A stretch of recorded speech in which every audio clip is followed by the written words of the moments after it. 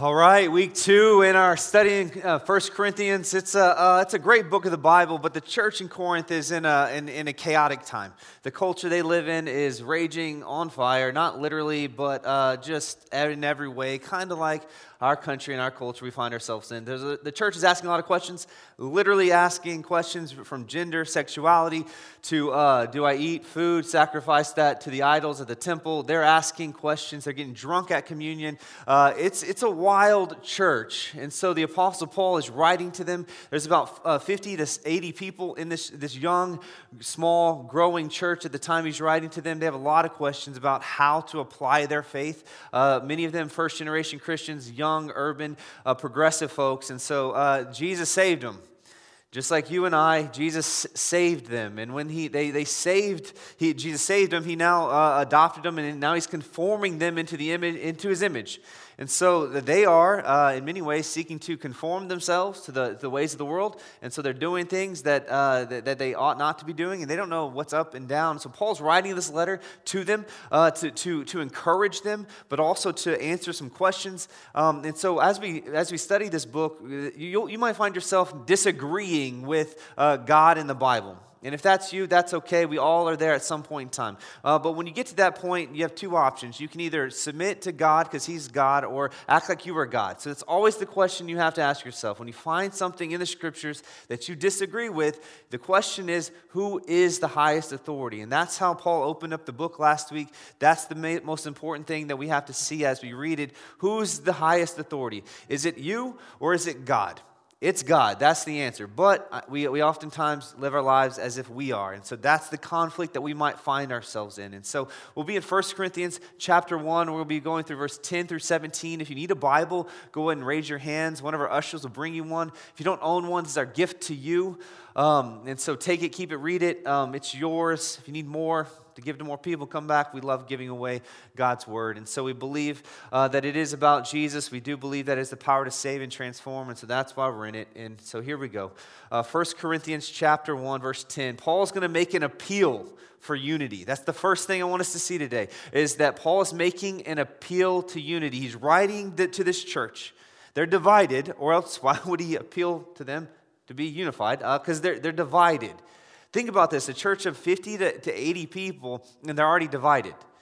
We're going to find out in a moment they have Team Jesus shirts, they have Team Paul shirts, they have Team Apollo shirts, they have Peter shirts, they have their teams. And it's like 50 to 80 people in a room, and they all have different teams. They're divided. And he's appealing to them to be unified. And so Paul loves this church. He loves them dearly. He planted this church. We saw that in Acts 18, that when he established the church there. And quickly, as he planted the church, the culture around him, they didn't like that. And so he's been in hot water ever since he planted this church. And so he wants to help them. And so he's appealing to them. He says, I appeal to you, brothers. This is brothers, sisters. This is Christians in the church. I appeal to you, church members, is what he's saying. He's pleading with them. In the name, this is how strong his plea is, and he's appealing to them by the name of our Lord Jesus Christ. He's like, I'm writing to you because I love Jesus. I'm writing to you because you love Jesus. I'm writing to you because you say you love Jesus, and we all agree, at least we've said we worship him.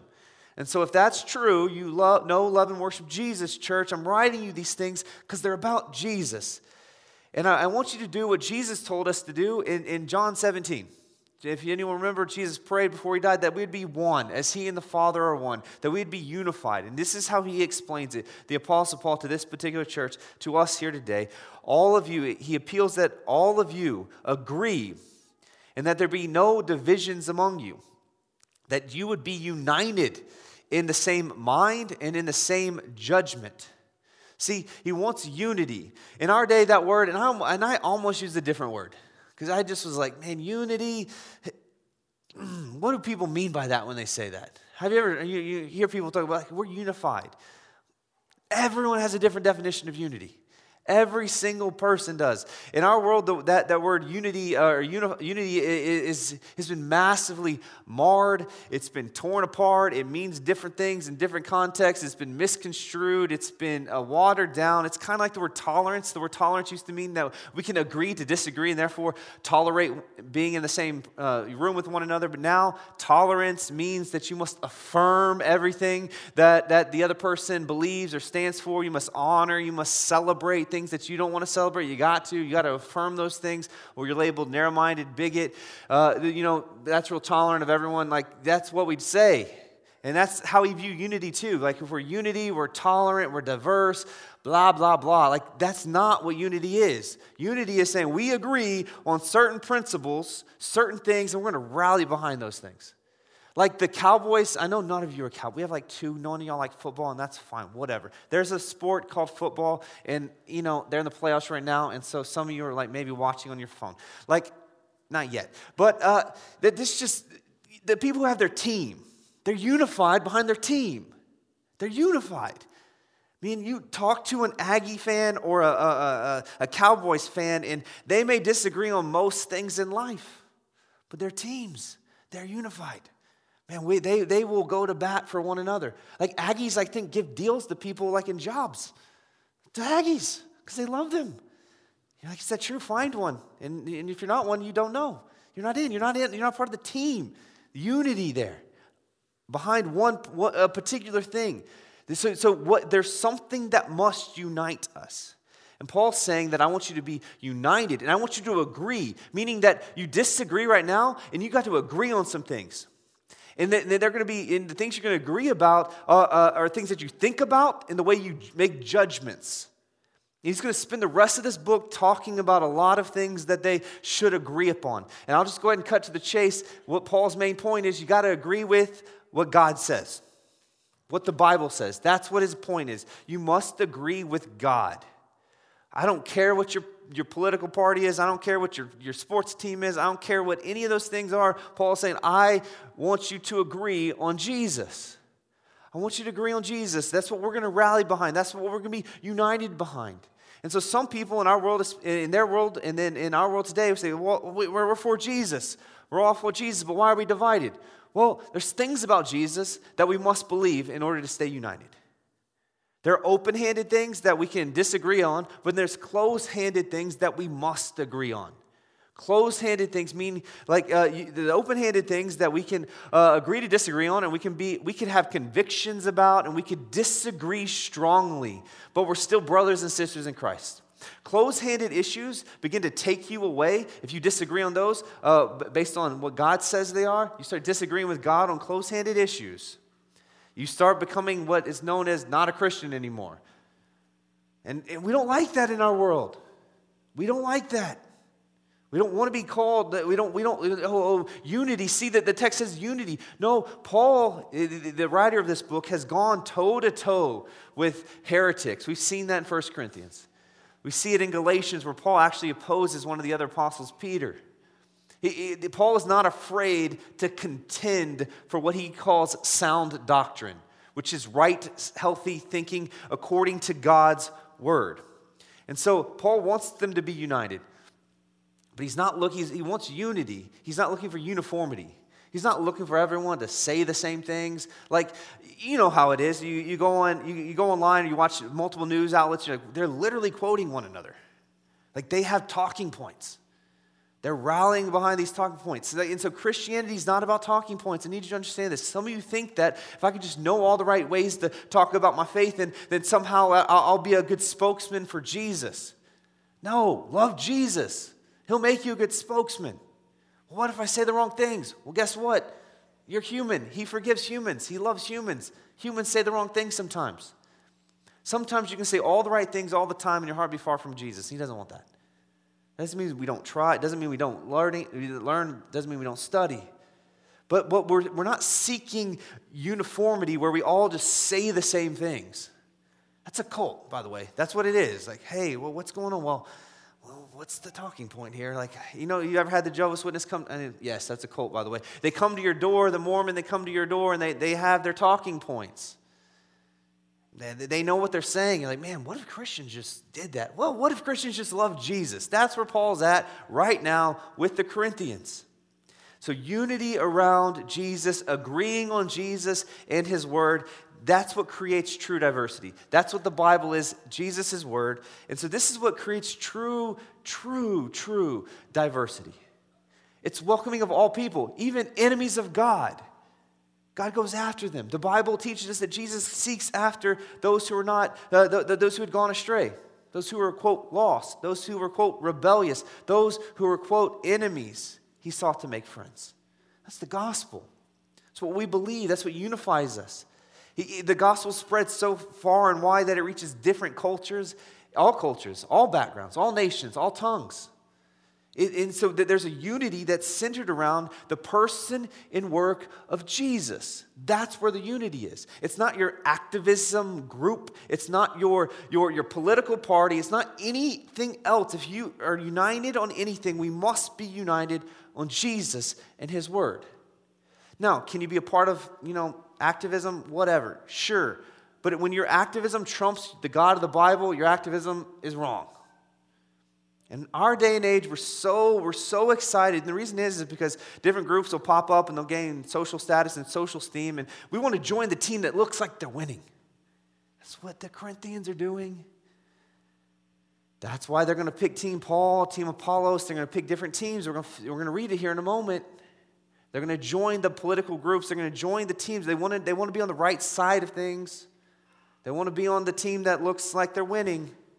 And that's natural. We all want to be on the team that looks like we're winning. And sometimes it looks like Jesus' team is losing, especially when people are getting killed, like they were. Like, man, seems like Jesus is not growing his church, but he is, cutting some numbers. Well, quickly after the martyrs died, there began what we call is the blood of the martyrs is the seed of the church. That after people began to stand for their faith, die for their King Jesus, the gospel began to multiply in ways that you had not seen prior. See, Jesus is building his church, and so at Christmas we look at Jesus as King. Jesus is King. He's King no matter what it looks like in your church, in your area, at your day and age, but he's always increasing his church. It's never decreasing. The church of Jesus Christ historically has never decreased. It has only, always, and will forever increase. Period. Look at church history. Look at history. It is 100% true. Jesus said it would be, and it has been.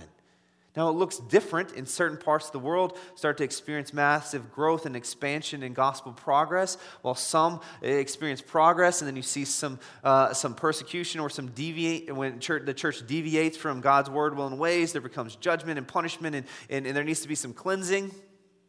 But I'm telling you, when you look at the church worldwide, Jesus' church has never slowed down. It's continued to grow and always will. And so Paul's appealing to them, this is a local church in Corinth. So what you think, our church, don't be divided. May there be no divisions among you. Literally, think the same things about Jesus and his word. And see, this is what makes us distinct from any social or political group. And so Paul is fiercely committed to Jesus and his word. And so some close-handed issues. I'm going to give you, there's some more open-handed issues that we could talk about, but I really want to nail down the close-handed issues that without which you're on verge of not being a Christian and you must repent. If you disagree with God in these, this is Christianity. This is what we believe. No matter your denomination, your background, what you believe on baptism, this is the true close-handed. We will go toe-to-toe and fight for these issues. These are main issues. The first one is God. Imagine that. Big deal. The Godhead, the Trinity, the Father, Son, and Holy Spirit, close-handed issue. That is one of the first heresies that entered the church, and the first fights they fought were over who God is. We don't worship three gods. We worship one God, eternally existing in three persons, the Father, the Son, and the Holy Spirit. That's who we worship. We worship one God, eternally existing as the Father, Son, and Holy Spirit. Each person of the Trinity is fully God. Fully and equally God in an eternal relationship with one another. So we're united, the church ought to be united on who God is, on who God is. And this doesn't mean that we have worship three gods, or God manifests himself in three ways differently throughout various occasions, throughout time. We worship one God, eternally existing in three persons. We see in the beginning, when God created the heavens and the earth, we see that, number one, that he created mankind in their image. In the image of God, we created them. We were created in the plurality, the Trinity. We were created in their image. And you know who's unified? The Father, Son, and Holy Spirit are unified. So unity that Paul's appealing to is centered on this idea that God is one. He's unified. He's unified. And so each member of the Trinity, the Father, Son, and Holy Spirit, they act, they feel, they speak, they relate. The way they do that is equally God, and thus share all the divine attributes of God. That is a completely closed-handed issue. Now, it can be complex. I'm not asking you, in order to be a Christian, you have to be able to recite that. Or even, if you want to be a Christian, you're not a Christian, you want to become a Christian, you got to remember all I said. What I'm saying is that's what the Bible teaches. So we agree with that. We agree with it. Number two, closed-handed issue. The Bible. There has got to be an authority. God has come to us. He didn't leave us on our own to figure out how to do life, how to do church, how to do whatever we do. He came to us. So the Bible teaches us, and we believe this, that God has supremely revealed himself to fallen humanity. When Jesus Christ came, as Christmas we celebrate, he came, born of a virgin, he was incarnated. That means he put on skin and bones. The Son, Jesus Christ, came to earth. We believe that God came to us. We believe that Jesus is God's final word to humanity, as the Scriptures declare. The Bible reveals to us this incarnate Word, Jesus Christ, the Word of God. And so the Bible, the Word of God, Jesus Christ, is God's final appeal to us. He's revealed himself in the flesh. God the Holy Spirit breathed out the words through human writers, but wrote the Bible. The Bible is written by God, and it's about God. And Jesus says it's about Jesus specifically, Old and New Testament. So what we know about God comes from God revealing himself to mankind. We are his creation. And so we're asking God, how did you make the earth? How did you do it? Well, let me tell you. He tells us in Genesis. Now, he doesn't tell us all the details and all the information we want to know all the time. He tells us, however, what we need to know, what we must know in order to have salvation, to have life, to believe in him. He tells us what we need to know about who he is, that we would trust him and obey him. He's revealed himself to us. We see that through the Scriptures. The third close-handed issue is creation. And so this triune God, the God of the Bible, created the heavens and the earth out of nothing. God created out of nothing. That's what the Scripture says. Everything in creation, therefore, is dependent on God. The breath you just breathed, God allowed you to breathe it. The growth of a baby in a womb, God's, quote, the Scriptures say, knitting together that child in their mother's womb. God is actively involved in creation, and he additionally, at creation, established some things. So we believe in creation. God created, meaning the point of creation is everything is dependent on God. And so God, in establishing created order, he created, guess what? Gender and sex, male and female.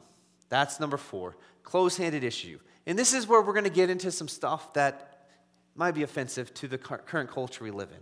And this is where some of the rhetoric in our common culture right now disagrees with God. And some of you might actually agree with the culture that you live in, and you've been taught by the culture you believe in. You may have become a Christian out of that culture, and you're going to hear some things about what God says about gender and sexuality that you're like, man, I don't know that I agree with. And that's perfectly normal for someone who hasn't known God very long. Hasn't worshiped God very long. So this is one of those moments where you may disagree with God, but you got to agree with him.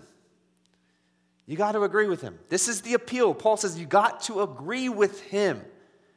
And so the first thing is male and female, binary genders. Yep, that's how God made it. He made us in his own likeness, in his own image. Male and female, he created us. Equal in value, in dignity, in worth, but different in function. God created men and women are different. Imagine that. They're different. They're different. Meaning, gender is not a spectrum. Gender, it's real quiet. Gender is not a spectrum at all. It is God. See, watch some documentaries and stuff, and like, well, I'm not the gender that the doctor assigned me at birth. Dude, you wish the doctor had that authority. Doctors have no authority over assigning your gender. God does. Here's this crazy part. Non-Christians in rural parts of the world and pagan societies have been agreeing with God about male and female for generations and generations and centuries and thousands and thousands and thousands and thousands of years. The pagans have declared the glory of God, and yet we have finally evolved to the point where we can disagree with God, and we are right. God doesn't know male and female. He doesn't know the uniquenesses of the human experience because he's God. Yeah, he does. That's why he came, clothed himself as a man, was born of a virgin, through the womb of a woman, and then had a mother and father and lost his father somewhere along the way, eventually gets crucified and murdered on a cross in your place for your sin so he could understand the full effects of sin and the depravity of man and understand injustice because he was unjustly murdered and executed. He can understand a culture and an environment that was not that was hostile to God in the Bible because they killed him. Not because he healed people, but it's because literally he told the Jews that he was God. And they said, no, we're killing you. So when God set into motion gender, he bound himself also to it as a man when he was created. It's a close-handed issue. And I get it. It puts us at odds with the world. It does. We shouldn't be mean to other people. We shouldn't be hostile to other people. But I need us to see here today that it's God who made the decision.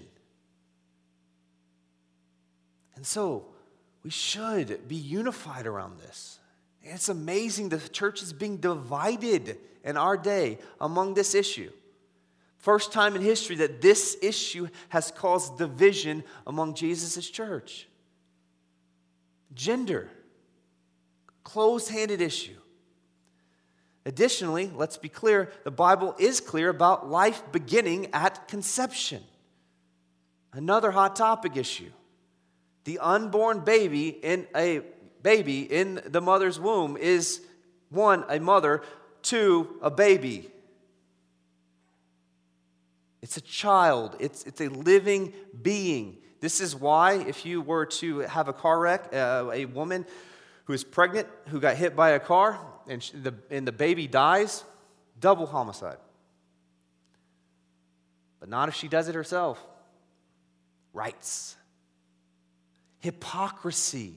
Demonic. Evil. Evil. Protect the baby after the drunk driver hits it, but not from the mother who would want to take what God is knitting together in her womb. Now, we love to do a lot of ministry, especially for those who have had children out of wedlock or are in environments where, it's not a very great situation, dad's not involved. You're like, man, you probably should have taken that baby because, they have an awful life. Well, we believe that God redeems. God sets free. So we're going to do a lot of ministry to single moms, to teen moms. We're going to do a lot of ministry there because we believe that the woman's life has value. So does the child. So we want to care deeply. But this is what the Word of God said. Psalm 51, Psalm 139, Isaiah 41, Jeremiah 5, Luke 1, 15. These are close-handed issues where life begins. Close-handed issues. And so it has been said that Christians can be pro-choice. I just don't see it in the Scriptures. What's the choice? Who murders the baby? You're like, oh, but there's other circumstances. I know. There was a time, though, in the scriptures where the government said you could kill the baby. After they were born, Hebrew midwives were supposed to kill the babies because the government gave orders. And guess what they didn't do? Kill the babies. And God blessed them, and God gave them families because they honored God and not man. God took care of Moses. He was thrown into a basket and put in a river. There was no health care for him. He was in a river. God saw to it to preserve his life. And he became a prophet who spoke against the governing authorities that had enslaved his people. I need you to see that you are not God. God is God, and He loves people. He loves them a lot. And they may be in awful environments. There may be awful situations, awful circumstances. And you might be someone who has had an abortion. You're, man, well, you know what? This guy's just saying all this stuff, and he's saying I murdered my child. I am, but I'm saying this too. God saves murderers. You're like, that sounds really harsh. Well, guess who wrote this book? The book of 1 Corinthians that we're reading. A murderer. The Apostle Paul was a Christian killer. What was his job? He signed up. Hey, what can I do? Can I kill Christians? Let me be that guy. I want that title. Murderer. Let me do that. But only the Christians. Only the Christians. And he says later that God showed mercy on him so that you and I could know that no matter what sin you've committed, even something so egregious as murder, past sin, present sin, future sin, all sins, Jesus Christ would take care of, and he has taken care of by dying in your place for your sin. All of them. So Paul's like, God should not have shown mercy on me. I'm aware of how wicked I was. And I am in the core of my being. I was murdering Christians, but he saved me so that you could know, the whole world could know that Jesus can save anyone. Doesn't matter your baggage. Doesn't matter your past. Doesn't matter your political leanings. Doesn't matter what you thought of growing up. Doesn't matter how much you've hated God. It doesn't matter how much you've rebelled against him. It does not matter. Jesus is violently pursuing you, so violently that he took your place on a cross, being brutally executed and murdered, so that you would not experience the judgment and penalty due your sin, that he would experience it on your behalf. Like, well, I've really messed up. And Jesus is like, I know. I love you, though. My scars prove that we're all really messed up. So I need you to know that when we're agreeing with God on this issue, you might find yourself, so I'm guilty. Okay, we're guilty of a lot of things. Jesus paid our penalty for them all. See, this is what we do. We feel guilt in our life. And so we go, oh, well, God, that sin doesn't count. So next, he created marriage. When he created male and female, he then created marriage. Again, between a man and a woman. And it's for one man, one woman for one lifetime. And he created sex to be man and a woman, the married couple.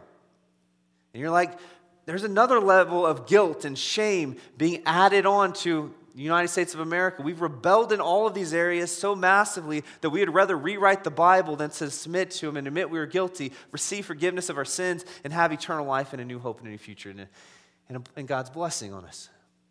These are totally closed-handed issues for Christians. Do Christians rebel against God in these areas? Absolutely. Do Christians struggle in these areas? Absolutely. But does God love us and want to change us and want to transform us in these areas? Absolutely. And that's Paul's appeal. He's appealing to them. I'm begging you, church. Be of the same mind and judgment according to God's word. So many Christians are divided here. So many Christians are divided here. Famously said, right, that united we stand, but divided we fall. Look at the church. How much has the church fallen because of the division? The church in Corinth is dividing. They're crumbling. Church in America, crumbling. Why? Because we can't agree on the things that God has made clear. Number 5, sin. Sin. Sin is anything, any rebellion against God. In thought, word, or deed. Anything where we violate what God has commanded, He's told us to do. If you don't do it, that's sin. If you do what He's commanded you not to do, that's sin. You think anything that God has told us not to think about, yeah, sin. Yeah, the point is we're all sinners. By nature and choice, guilty. We inherited a sin nature from our father Adam. Inherited it. Great gift, Dad, right? You know, you're like, man, bummer. Like, yes, but praise God, we inherit another gift, eternal life through Jesus. We inherit, and sin comes through Adam, but salvation comes through Jesus. Sin is the problem. Sin is what separates us from God. Continual rebellion, walking in sin, makes us continually thinking, man, we should do things differently than God.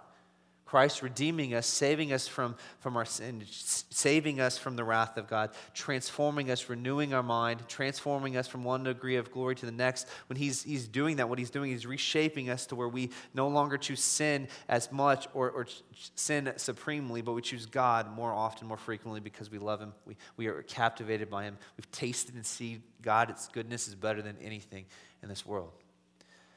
Some people want to argue that sin isn't a problem.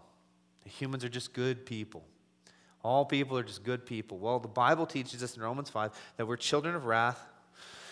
Ephesians 2 teaches us that we're destined for death.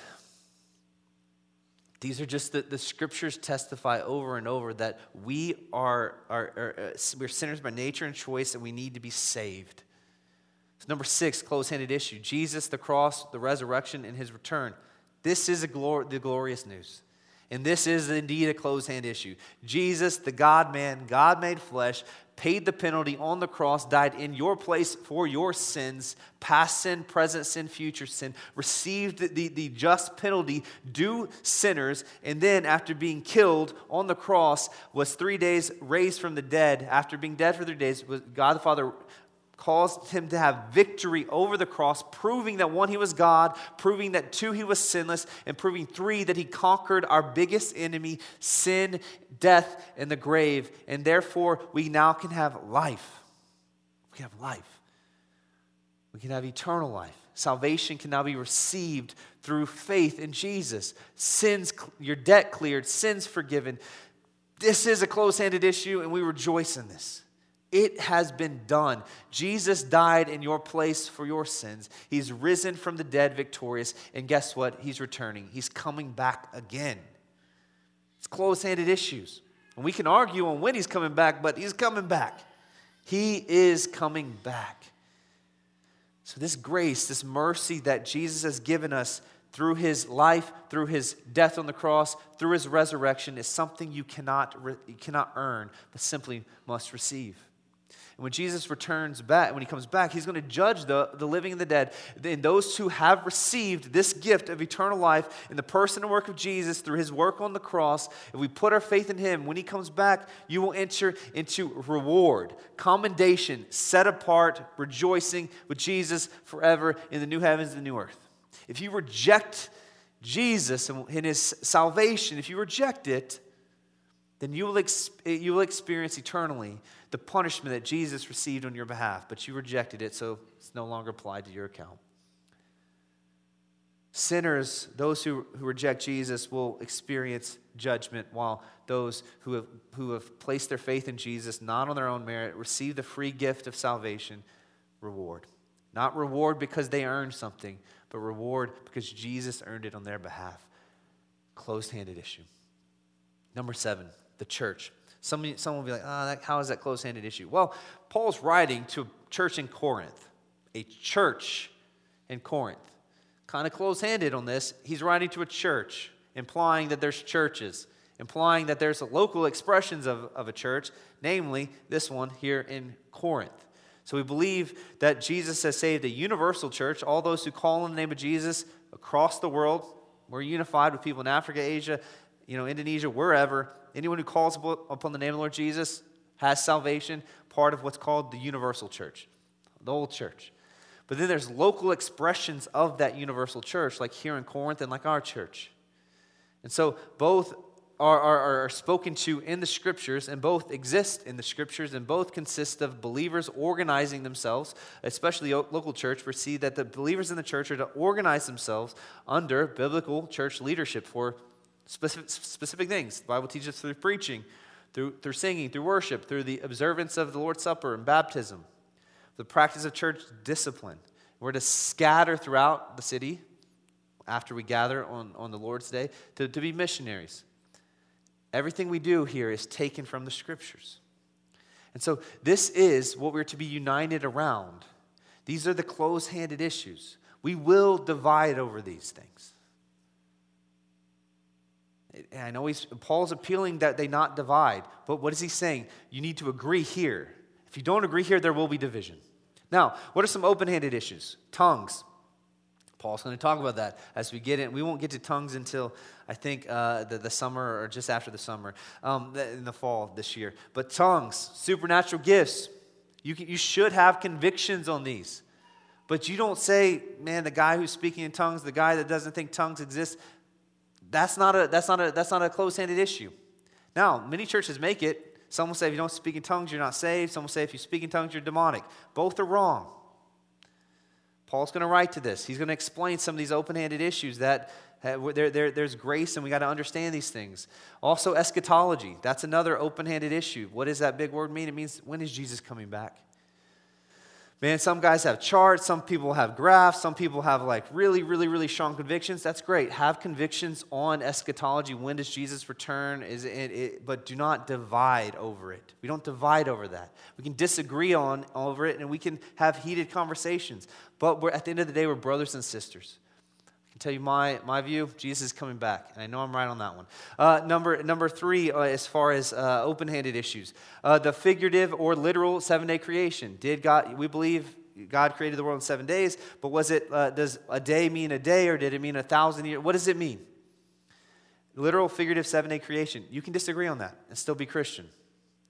Baptism, babies or adults.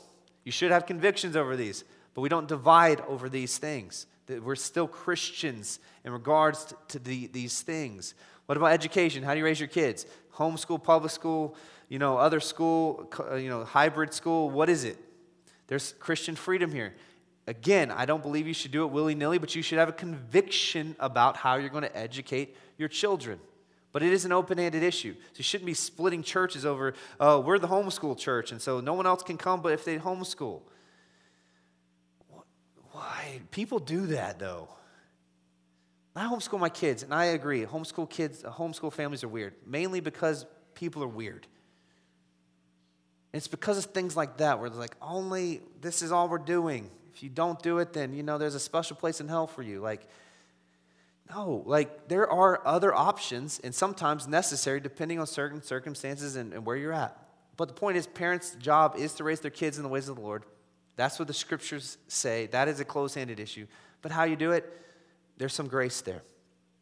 Music style. This is a great one. People divide churches all the time over this one.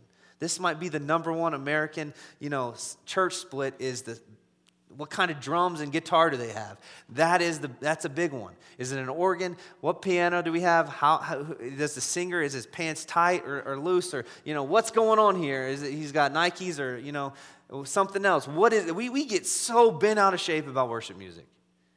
We get so bent out of shape about style. Some days, if you notice recently, we had one person singing, we had a different person singing, then we had two people singing, we'll have a band one day, we'll have drums sometimes. We don't care what your preferences are. We care about what the words we sing are. We really do.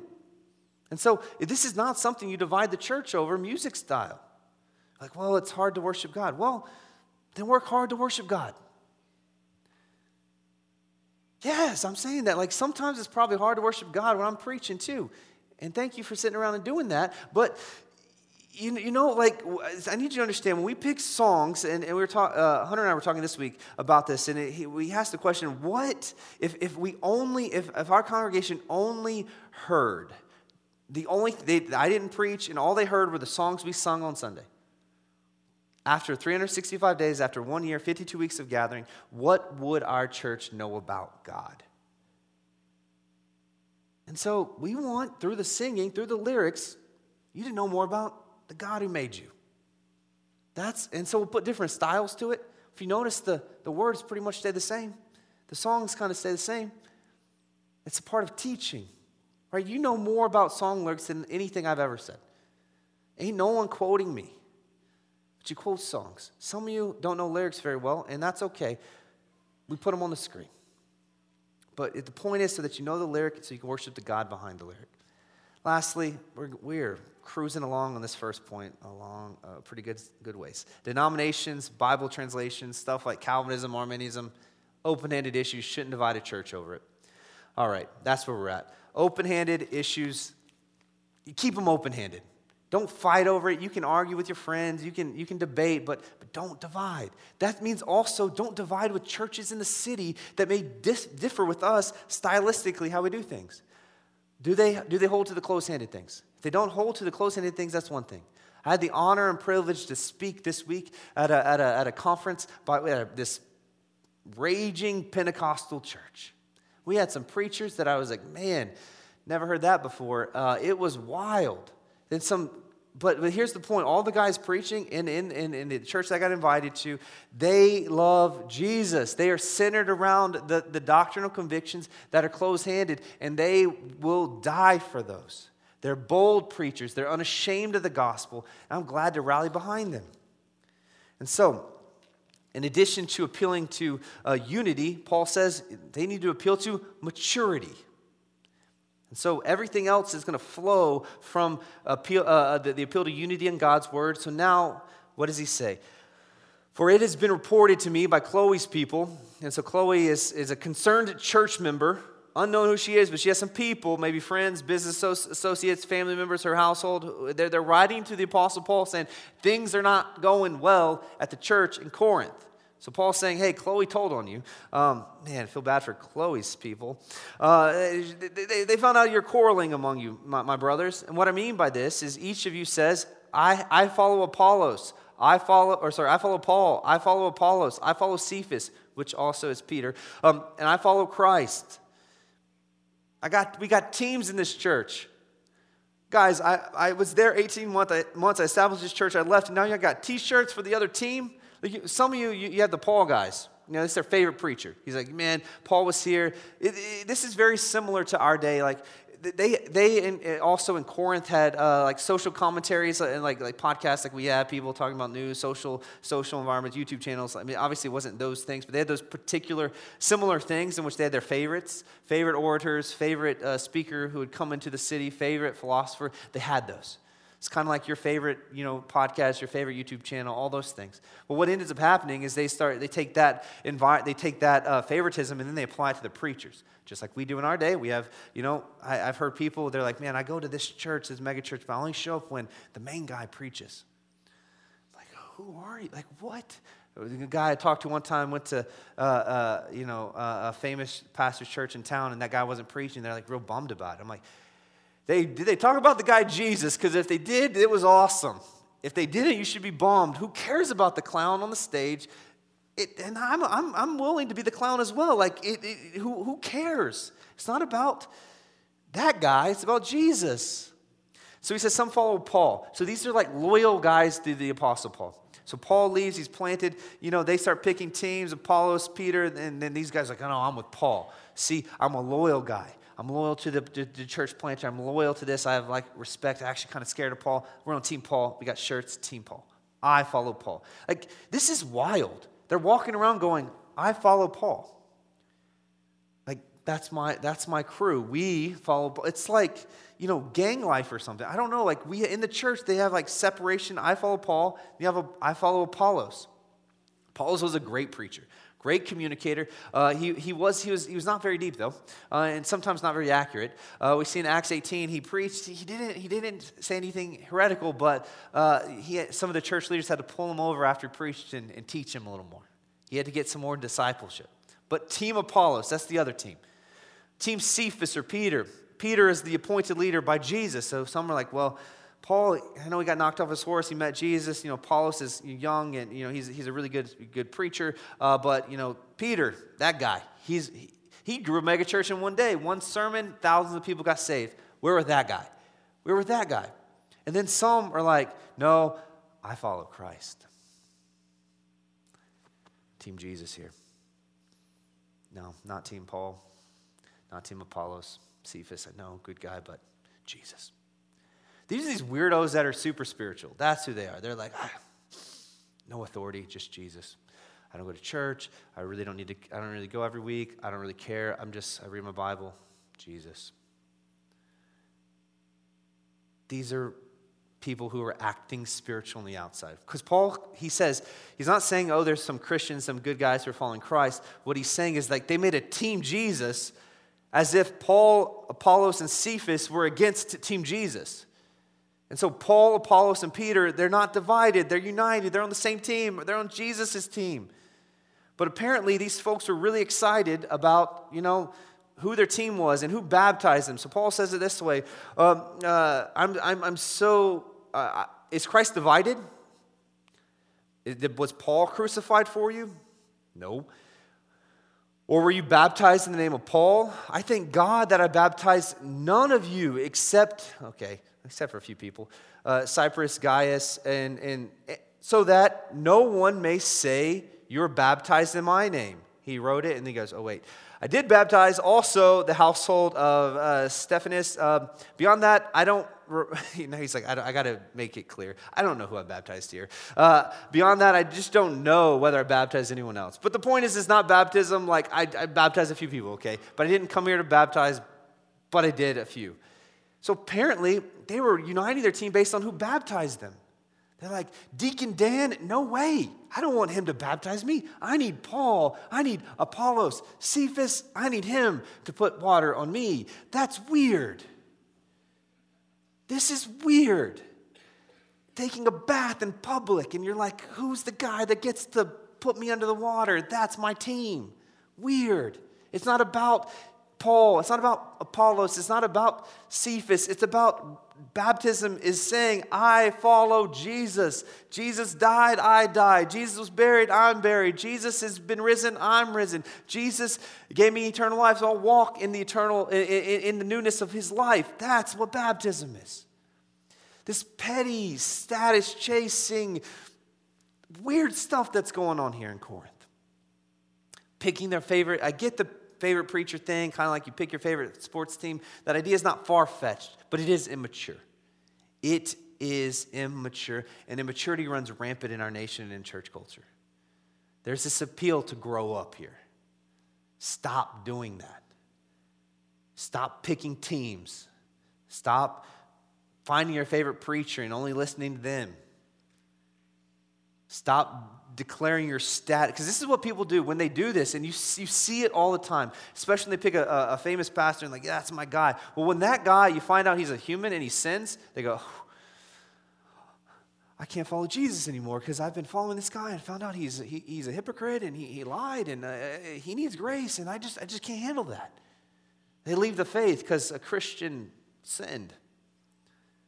You don't follow, you follow Jesus. It blows my mind when people are like, my faith is crushed because my favorite preacher is no longer preaching anymore. Was your faith built on that preacher? It might be. That's the problem Paul is saying here. Don't put your faith in Paul. Don't put your faith in Apollos. Don't put your faith in Cephas. Don't put your faith in anyone other than Jesus. So this is what he ends with, the appeal for preaching. He's going to get pumped here. He says in verse 17, for Christ did not send me to baptize. I know I baptize a few people.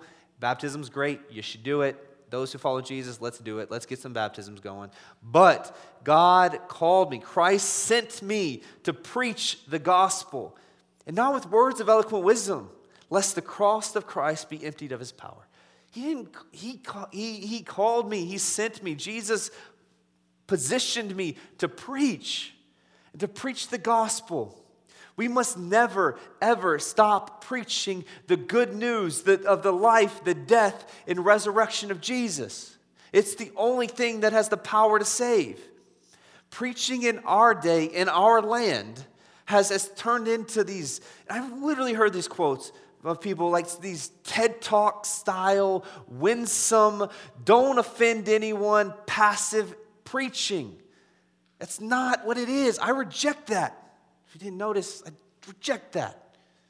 Preaching, as the scriptures declare, is to be prophetic, meaning it's not to tell future events, it's to say, this is what God says.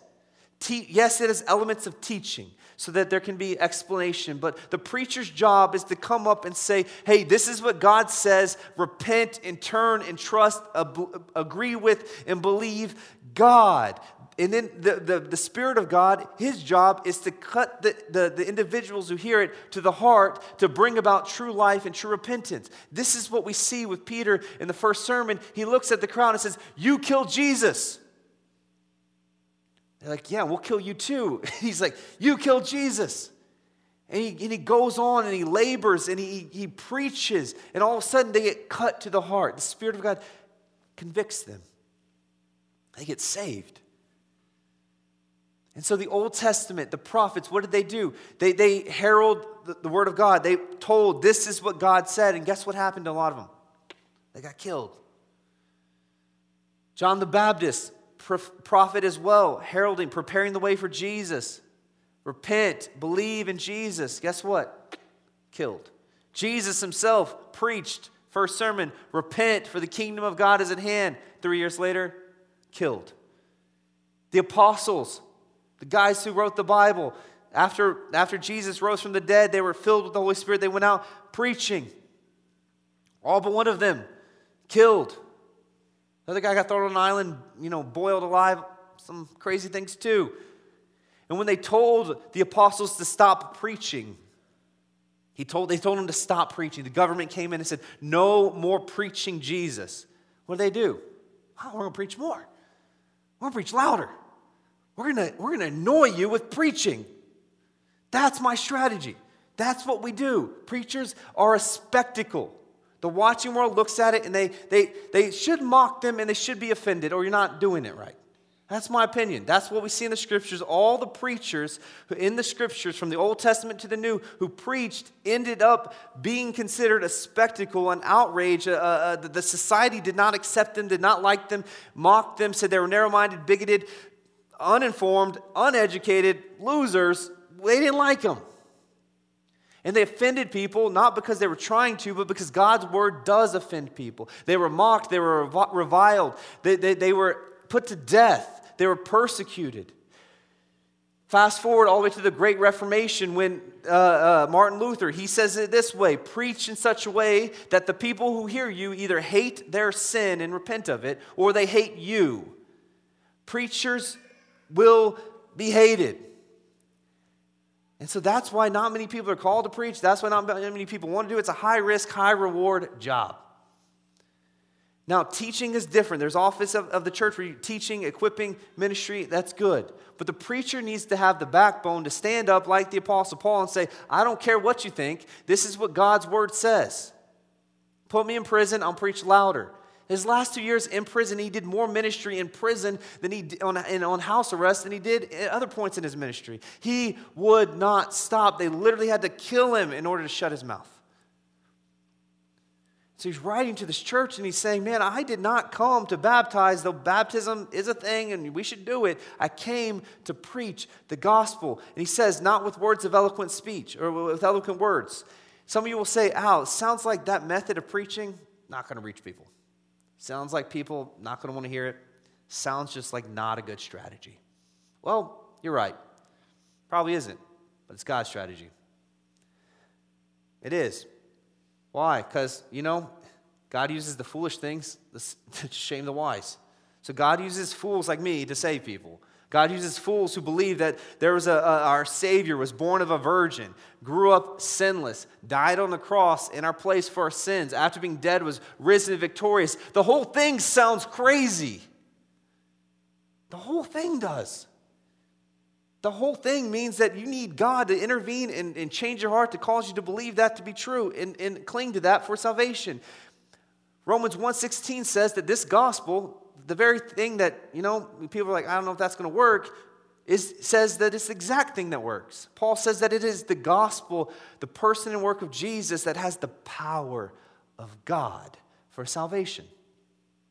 He says that the Holy Spirit blesses the preaching of the gospel. You're like, how does that work? It's miraculous. I don't know. God does it. And he does it in such a way that no one can get the credit. The preacher doesn't get the credit. The minister doesn't get the credit. No one, the evangelist doesn't get the credit. No one gets the credit. And I love it. Some of you, that's your story here. You're like, I came in here, I was yelling all the time. I hated everything he said. I wouldn't believe him. I even vowed I would not believe. And one day I became a Christian.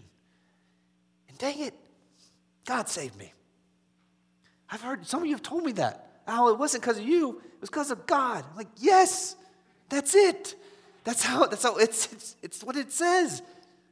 That's what we do. We preach. And so this appeal from the Apostle Paul, he's like, I'm not coming to baptize. I'm coming to straighten some things out. But when I came, I preached the gospel. And I preached it not with eloquent wisdom, but I preached it showing the cross.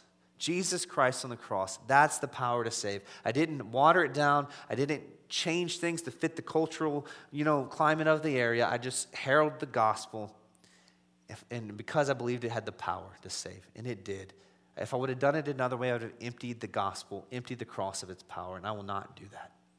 It works. It works. And so, we as a church, we'll never stop preaching Jesus. We'll never stop obeying Jesus. We will never stop calling others to do the same. This is where we're united. We must be united here. So, as a church that is united, like Jesus declares us to be and wants us to be in John 17, that we'd be one as he and the Father are one. We're going to respond in a posture of unity. We're going to sing, and when we sing, we're going to sing together because we are one. I want you to see it's more than just singing in the same room. You're singing together. Why? Because you're united under Christ. You're going to go take communion together, and it's all been broken out of one loaf of bread and one thing of juice. Why? Because we're united. We're one. You may all eat individual pieces, but it's a symbol and a reminder that in Christ that we are made one. We're going to have an opportunity to respond in giving. The church has one account where we give and do ministry together. Why? Because we are one. The point of this sermon, the point of this preaching of the Apostle Paul to this church, and he would not stop, is that it's all about Jesus, worshiping Jesus, being united around Jesus, obeying Jesus, and submitting to Jesus, submitting to his word, his will, and his ways. And as we do that, as we submit to him there, we are one.